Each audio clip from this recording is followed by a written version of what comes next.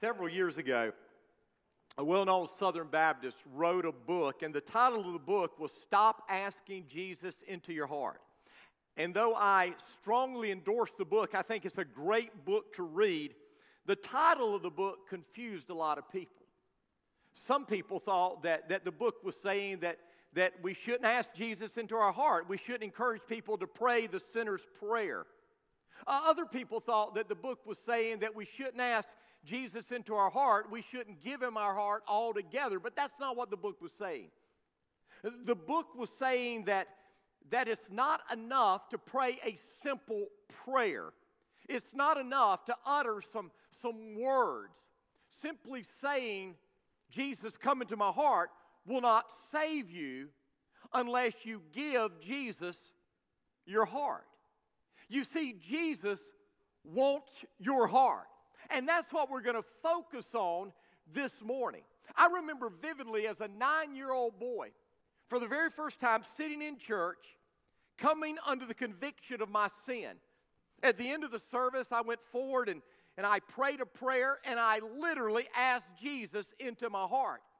And he came into my heart, and he changed everything about me. There were 3 things involved in that decision I made that morning. First of all, I realized my sin. I realized my rebellion against God. I realized I had disobeyed God, and I was sorry for that sin. I no longer wanted to live under the power of sin. Second, I trusted Jesus to save me. I believe with all my heart that Jesus died on the cross and rose from the grave, and I believe that he was my only hope, that I needed to place my trust in him to be saved. And then third, as best I knew how, as a 9-year-old boy, I gave Jesus my life. I didn't understand all that entailed. I didn't know all that meant, but I knew that I wanted Jesus to come into my life and take control. And I am convinced he did. I am convinced that when I gave my heart to Jesus, Jesus came into my heart, and Jesus changed my heart forever. Now, the key truth I want you to get this morning is this: God wants your heart, not the organ that is beating in your chest, not that place from which all your emotions flow. God wants your heart. God wants the very center of your being. This is what Solomon said in Proverbs 4. He said, above all, guard your heart, for it is the wellspring of life. The New Living Translation says it this way: guard your heart above all else, for it determines the course of your life. Everything, absolutely everything, flows from our heart. Jesus said it this way. He said, these people honor me with their lips, but their hearts are far from me. Then he went on to say this: it's not what goes into the body that defiles the body, but it's what comes from the heart. Now understand, God wants your mind. He warns us to not be conformed to the world, but be transformed by the renewing of our mind. God wants our body. God commands us to present our bodies, living sacrifices to God. But the truth of the matter is, if God has our heart, God has our mind. And if God has our heart, God has our body. Now this morning, we're moving from Saul, the first king of Israel, a carnal king, to David, the second king of Israel, who was a godly king. Now, beginning in 1 Samuel chapter 13, it's apparent that the story of Saul continues, but yet at the same time, David becomes the central figure. The first hint that Israel is about to receive a new king is found in 1 Samuel 13, verse 14. Saul had just disobeyed God. He had taken matters into his own hand, and he had presented a sacrifice to God himself instead of waiting for Samuel. And it says this in verse 14. It says, "But now your kingdom, Saul, must end. For the Lord has sought a man after his own heart. The Lord has already appointed him to be the leader of his people because you have not kept the Lord's commands." And don't miss what it says here. God sought a man after his own heart, a heart that beat like God's heart. God sought for a man whose heart longed for the things that God's heart longed for. A little bit later on in chapter 16, we see God commanding Samuel to go to Bethlehem to the house of Jesse and anoint the new king. And so Samuel obeyed, and he went to Bethlehem, and he went to the house of Jesse. And when he got there, he saw Jesse's son Eliab. And when he saw him, he said, "Surely the Lord wants me to anoint this man as the king." But this is what it says in chapter 16, verse 7. The Lord doesn't look at things the way you look at things. People judge by outward appearance, but the Lord looks at the heart. Again, don't miss what it is saying right there. Man looks at the outward appearance. Man sees things the way man can see things. But God looks inside. God looks deep within at our heart. We are told in verse 13 of chapter 16 that the Spirit of God came powerfully upon David at that time and stayed with David. And yet at the same time, we are told that the Spirit of God left Saul and a tormenting spirit came upon Saul. A spirit that brought fear, a spirit that brought depression, a spirit that brought anxiety. But God brought David into Saul's life. And David was a musician, and David came and he played the harp, and when David played the harp, the soothing music eased that torment that was in Saul's spirit, and that tormented spirit left. Now don't miss this. I believe one of the greatest things that you can do when you are overwhelmed with depression, when you are overwhelmed with discouragement, is to fill your mind and to fill your heart with praise music. Now, don't misunderstand. I'm not telling you if you're experiencing depression today to not see a doctor. I'm not telling you that. But what I am telling you is this. One of the greatest things that you can do that will ever overcome depression and anxiety and these thoughtless, restless spirits that come into your mind is to fill your mind with the praises of God. David did that. He did that personally. In Psalm 13, David is in a pit and he says, "How long, O God, will you forget me forever? How long will you turn your back on me till I sleep the sleep of death?" But then David turned his attention and his affection back to God. And one of the things he said is, "Yet I will sing praises to your name forever." And that changed everything. In chapter 17, we see that the nation of Israel is at war with the Philistines. And the Philistines had this giant of a warrior named Goliath. He was over 9 feet tall. Some of the people today say that could never happen. That's a fairy tale. That's a fantasy. But in 1940, the tallest man who ever lived in modern history died. His name was Robert Wadlow, and when he died, he was 8 feet 11 inches tall. That's in 1940. So don't tell me when the Bible says that there was this giant warrior named Saul who was over 9 feet tall that couldn't happen. And so here was Goliath, and he was in this valley of Elah, and the entire Israelite army was afraid. They were terrified of Goliath. But when David saw him, he was offended by the things that Goliath was saying about God.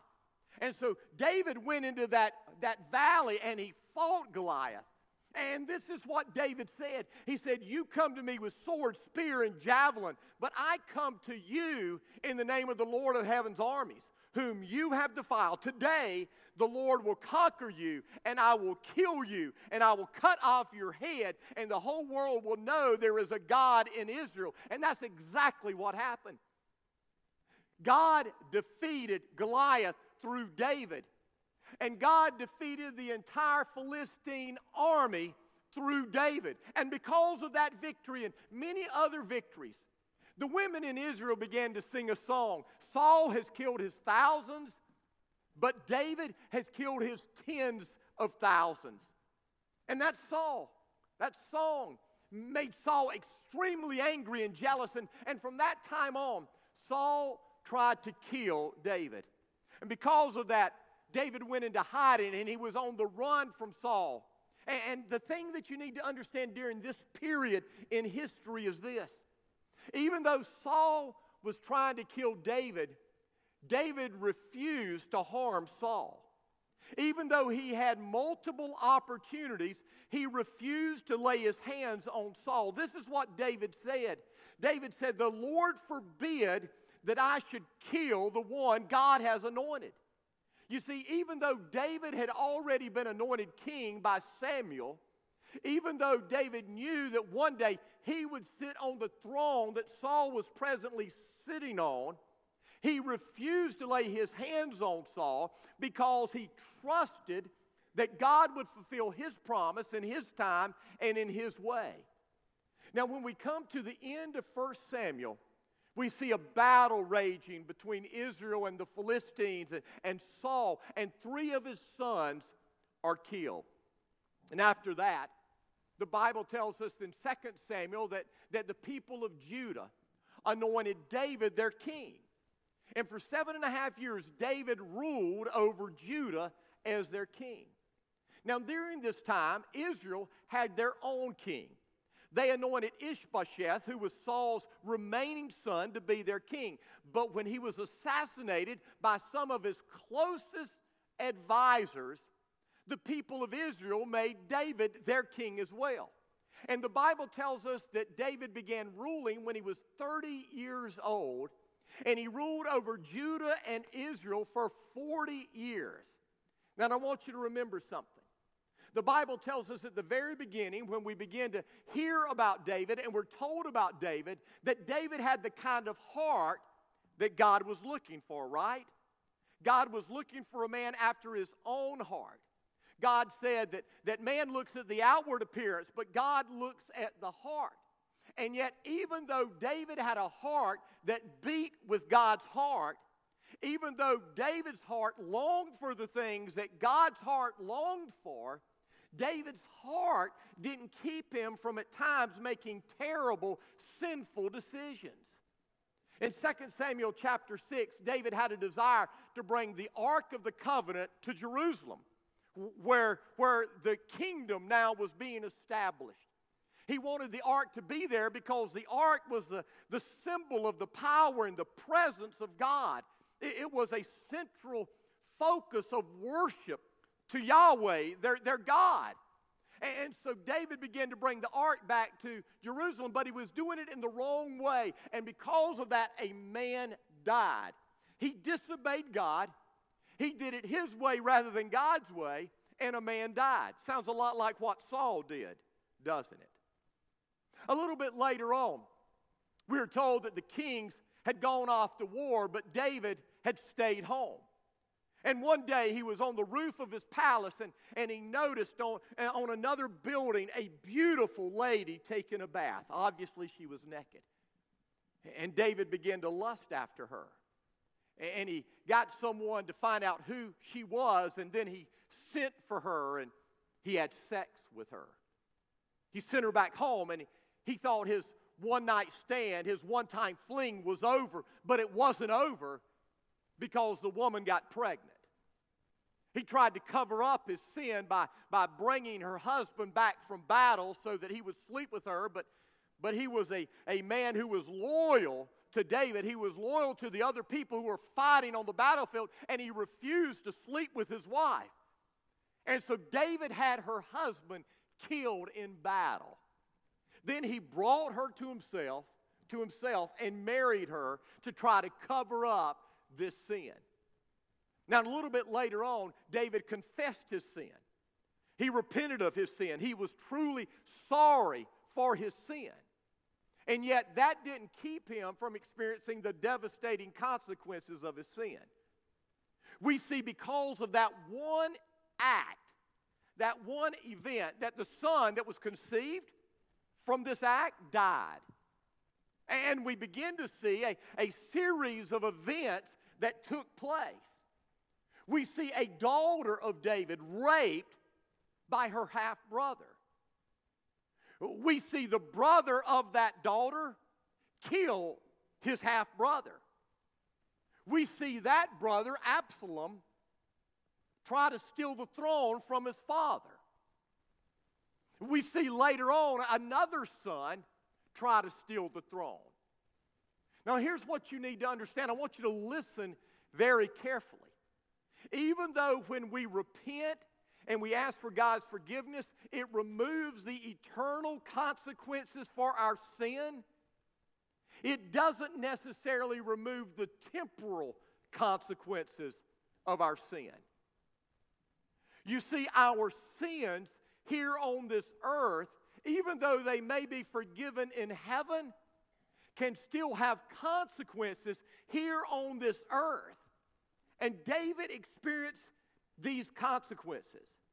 Finally, toward the end of David's reign, in a moment of pride, he wanted to take a census. Now you say, what was wrong with this? Well, God had told David not to do it. And so he was disobeying God. And because of this sin, 70,000 people died in 3 days. Now I've got to be honest with you. When I look at Saul's life over here and the things that he did wrong, and I look at David's life over here and the things that he did wrong, David looks far worse to me than Saul did. I don't read about David or Saul committing adultery. I read about that with David. I don't read about Saul having someone killed, but I read about that with David. And I read about a number of other things that David did, and yet in Scripture, Saul is the one who is carnal. And David is the one who is godly. Now, how is that? How can that be? Well, here's the bottom line. On the surface, Saul's sins may have paled in comparison to David's, but God looks below the surface. God looks at the heart. Of all the truths that we're going to learn this summer, none are more important than this. It's all about the heart. Your mind can know all the facts and the truths that are found in Scripture. But if your heart is wrong, your life is going to be wrong. You can keep your body pure and free from sin, but if your heart is not right with God, then nothing else matters. And nothing, absolutely nothing, gives us a look into the heart of David like the Psalms. That word heart is found over 120 times in this book of songs that David writes. You see, the Psalms give us a look into the heart of David, a heart that has a desire to please God. David's desire from start to finish was to please God. And though there were times that he failed miserably, his heart's desire was always to please God. In Psalm 19, verse 14, David said this. He said, may the words of my heart, the words of my mouth, the meditations of my heart be pleasing to you, O Lord, my rock and my redeemer. David's desire more than anything else was that everything that flowed from his heart would be pleasing to God. That's why he prayed in Psalms 139, search me, O God, and know my heart. God, look deep within.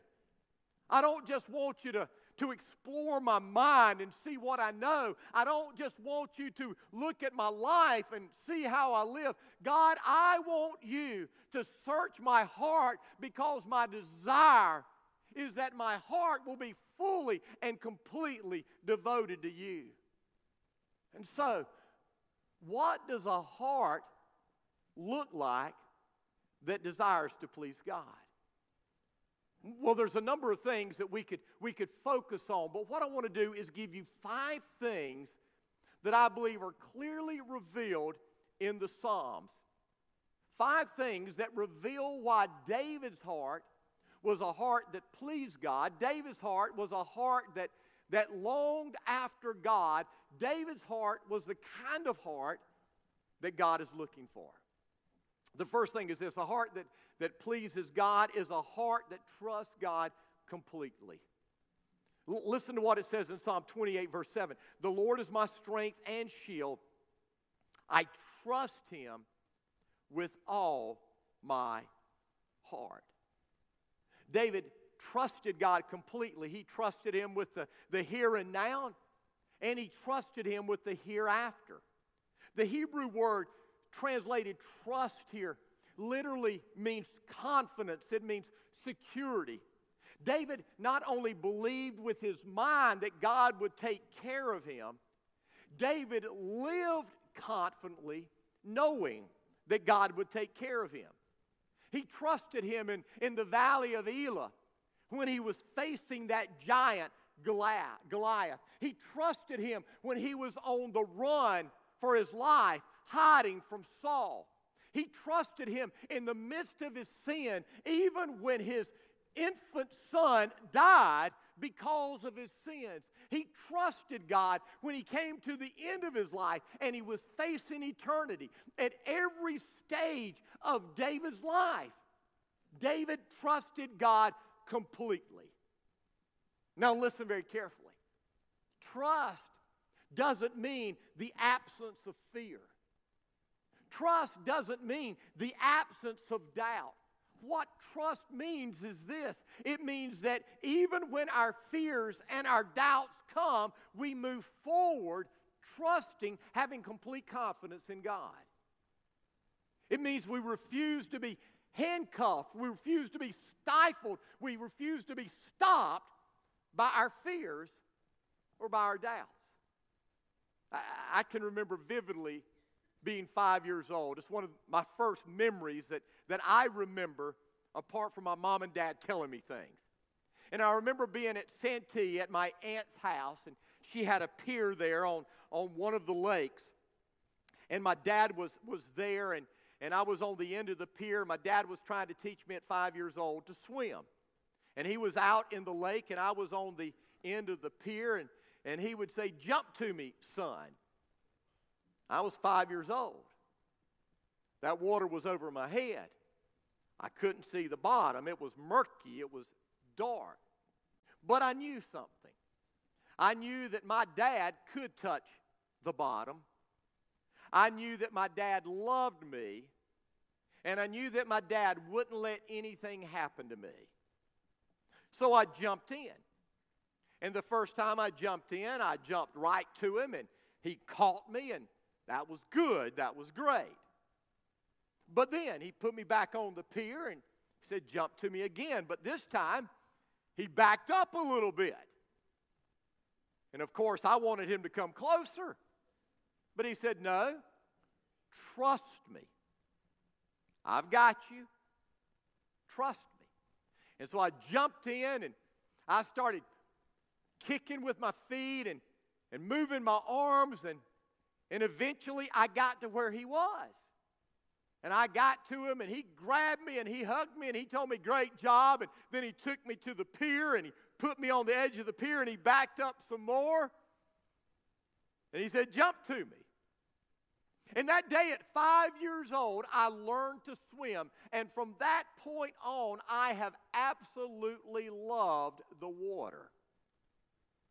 Now, the reason that I love the water and I enjoy swimming is because I trusted my dad to take care of me, even though I was afraid of what was there. You see, trust isn't the absence of fear. Trust isn't the absence of doubt. Trust is jumping off the end of the pier, knowing that the one who is there in the water is strong enough to catch you and take care of you. And understand we're called to trust God not only for our salvation, because that's where a lot of us end it. We are called to trust God with our life as we are walking through life. I don't want to overuse an illustration, but I've got to. One of the reasons that my wife and I were able to make it through, I believe, so easily, the death of our son last year is because we trusted God. We knew that God loved us. We knew that God cared for us. And we knew that God was in control. He was on His throne. And that didn't take away the pain. It didn't take away hurt. But we could trust Him. In the midst of not knowing, in the midst of confusion, in the midst of hurt, we could trust God. And that's what God calls us to do. He calls us to trust Him. In Psalm 20, verse 7, David said this, "Some trust in chariots, some trust in horses, but we trust in the name of the Lord our God." Here's what I know. Everyone here is trusting in something or someone. The question is, who or what are you trusting in? Some of you are trusting in your own abilities in this life and for the next. Some of you are trusting in someone else's abilities, a relative, a friend, a boss, a pastor. But David said, we trust in the Lord.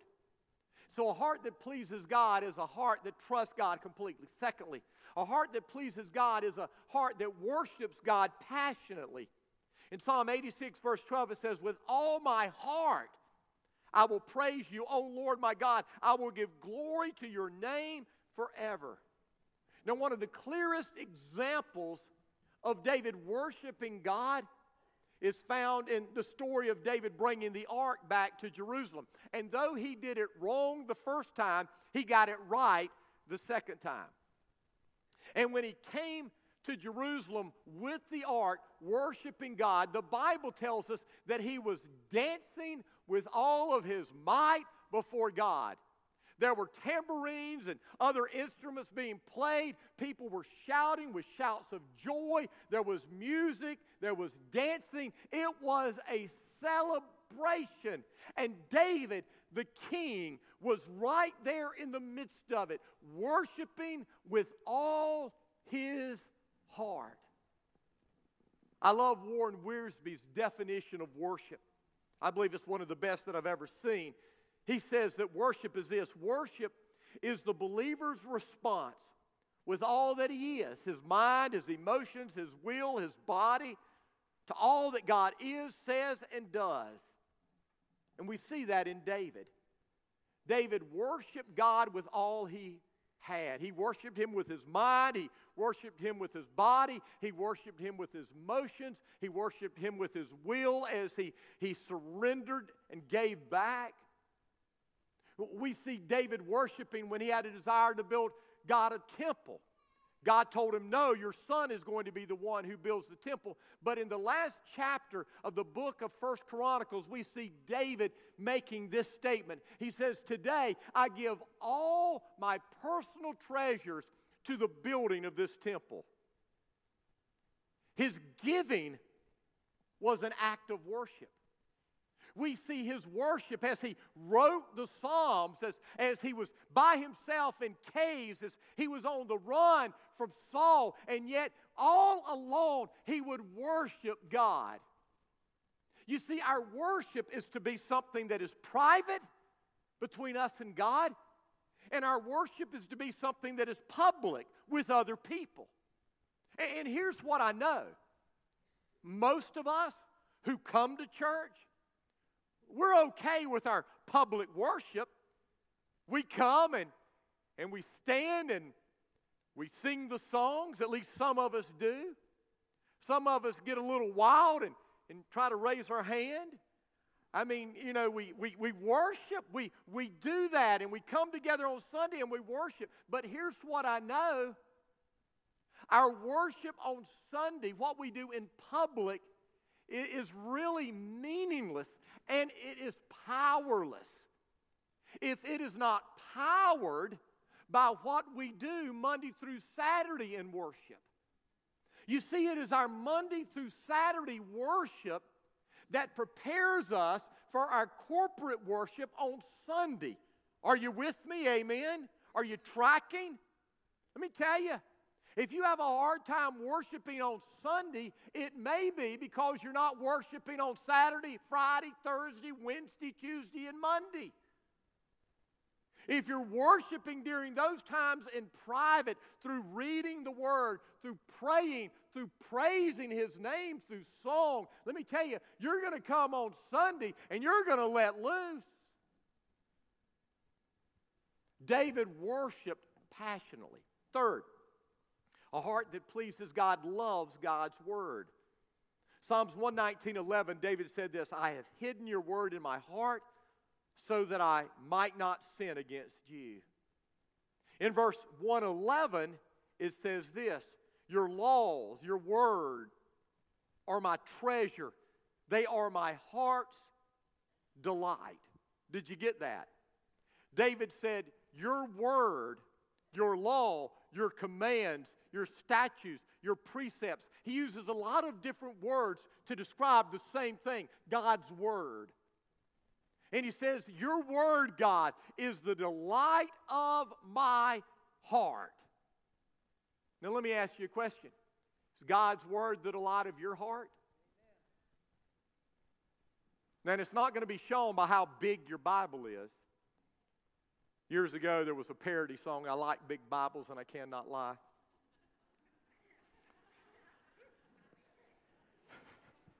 You need to go back and listen to it. It's pretty good. But your love for God's Word isn't based upon how big your Bible is. It's not based upon how many copies of the Bible you have. Your love for God's Word is based on two things. How much time you're spending reading and studying and meditating on God's Word.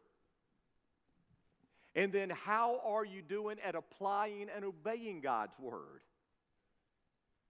I mean, a lot of people get bent out of shape and they say God's Word says this and God's Word says that. And it's like we have this selective idea of what God's Word says. But if I love God's Word, I want to devour it. I want His Word to get in me so that His Word can change me. Do you love God's Word? If you love God's Word, you're going to read it. You're going to study it. You're going to meditate on it. If you love God's Word, you're going to seek to do what it says. When you read something and you discover your life is not in keeping with what God's Word says, you're going to seek to make it right. You don't love God's Word if you're disobeying what God's Word says. Fourth, a life that pleases God longs for purity. David said this in Psalm 51:10, create in me a clean heart, O God. Renew a loyal spirit within me. In Psalm 86 verse 11, David said, teach me your ways, O Lord, that I may live according to your truth. Grant me purity of heart so that I may honor you. Did you get what he said?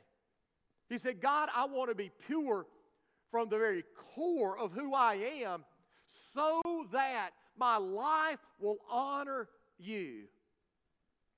In Psalm 51, David used words like purify, cleanse, wash. David's desire was to live a pure life. So what about you? Do you desire to live a pure life, a clean life, a life that is free from sin? I mean, do you really, really, really long to live your life in a way that is pleasing to God, that is pure before God?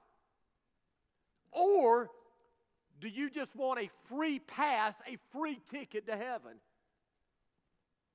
And then you want to be able to live however you choose here on this earth? A life that pleases God desires purity at the very center of who we are. And then finally, a life that seeks to please God is broken by sin. Whenever David sinned, the sin would break his heart. We see this most clearly in David's sin with Bathsheba. We see it every time, but we see it clearly there. We see when David committed this sin and then killed Uriah, he tried to cover it up. And he talks about that in Psalm 51 and in Psalm 32. And we're told that for a year, we're told, he covered it up. And yet, during this period of a year, we are told that he was miserable.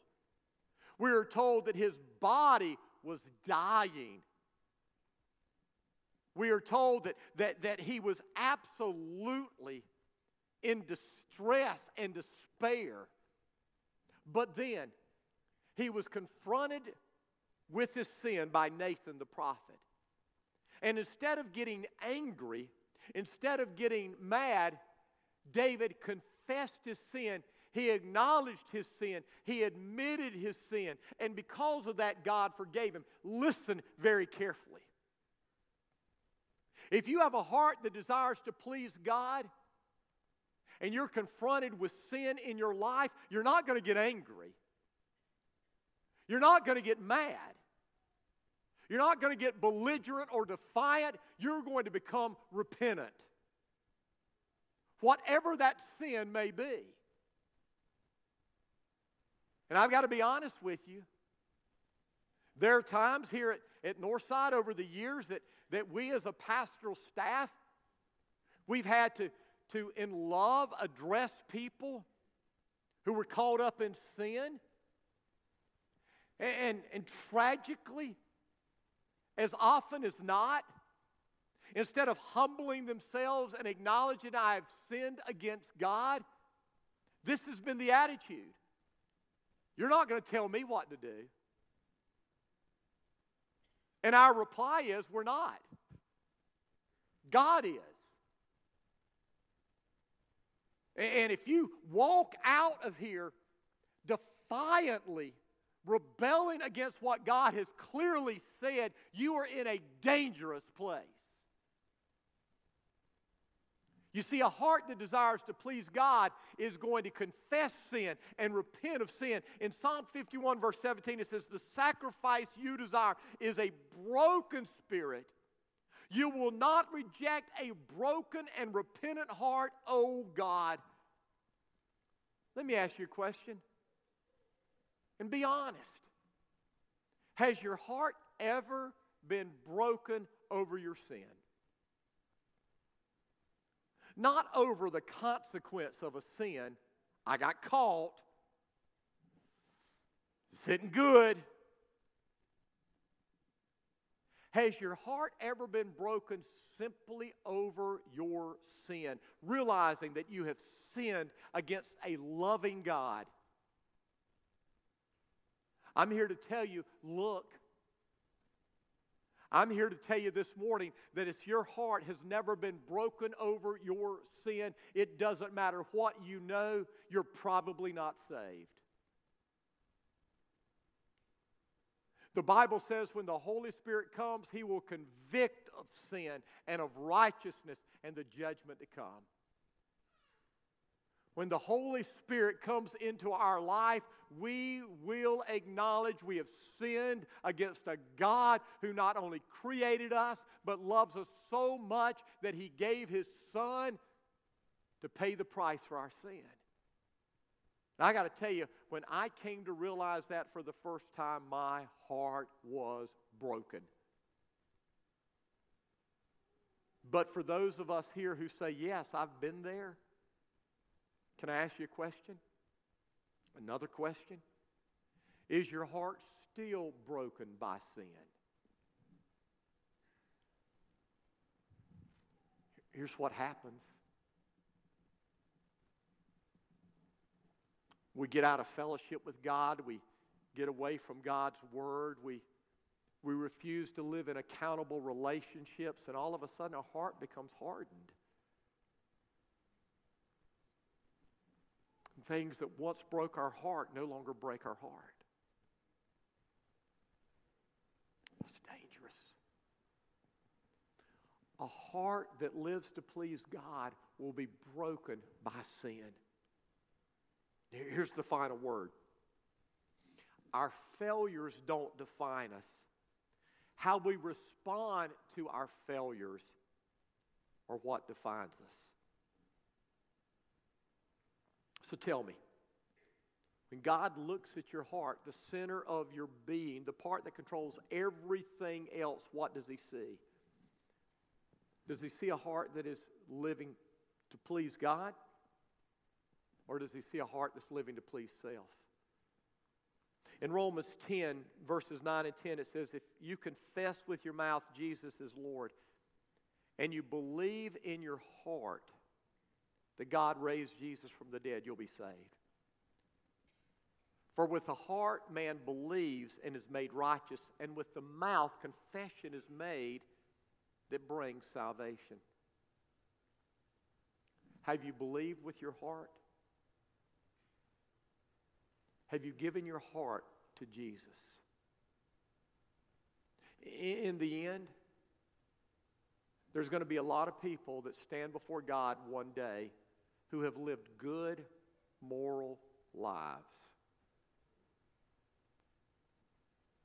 but they've never given their heart to Jesus. And we're not saved by our morality. We're saved by Jesus. Jesus looks at the heart. Has your heart been changed? I want you to bow your head. Close your eyes. With your head bowed, with your eyes closed. I want to remind you, if you look at David's life and Saul's life, on the outside, to be honest with you, David looked far worse. But God didn't look at the outside. God looked at the inside. He looked at David's heart. David had a heart that longed to please God. And because of it, at the end of the day, even though his life was filled with failures, he lived a life that longed to please God. And every time he failed, he would make it right. He would repent. He would respond in the right way, and God would forgive them. Not with pride, not with self-righteousness, but he would respond with humility, acknowledging his need, trusting in Jesus. So what about you? Do you have a heart that pleases God, that desires to?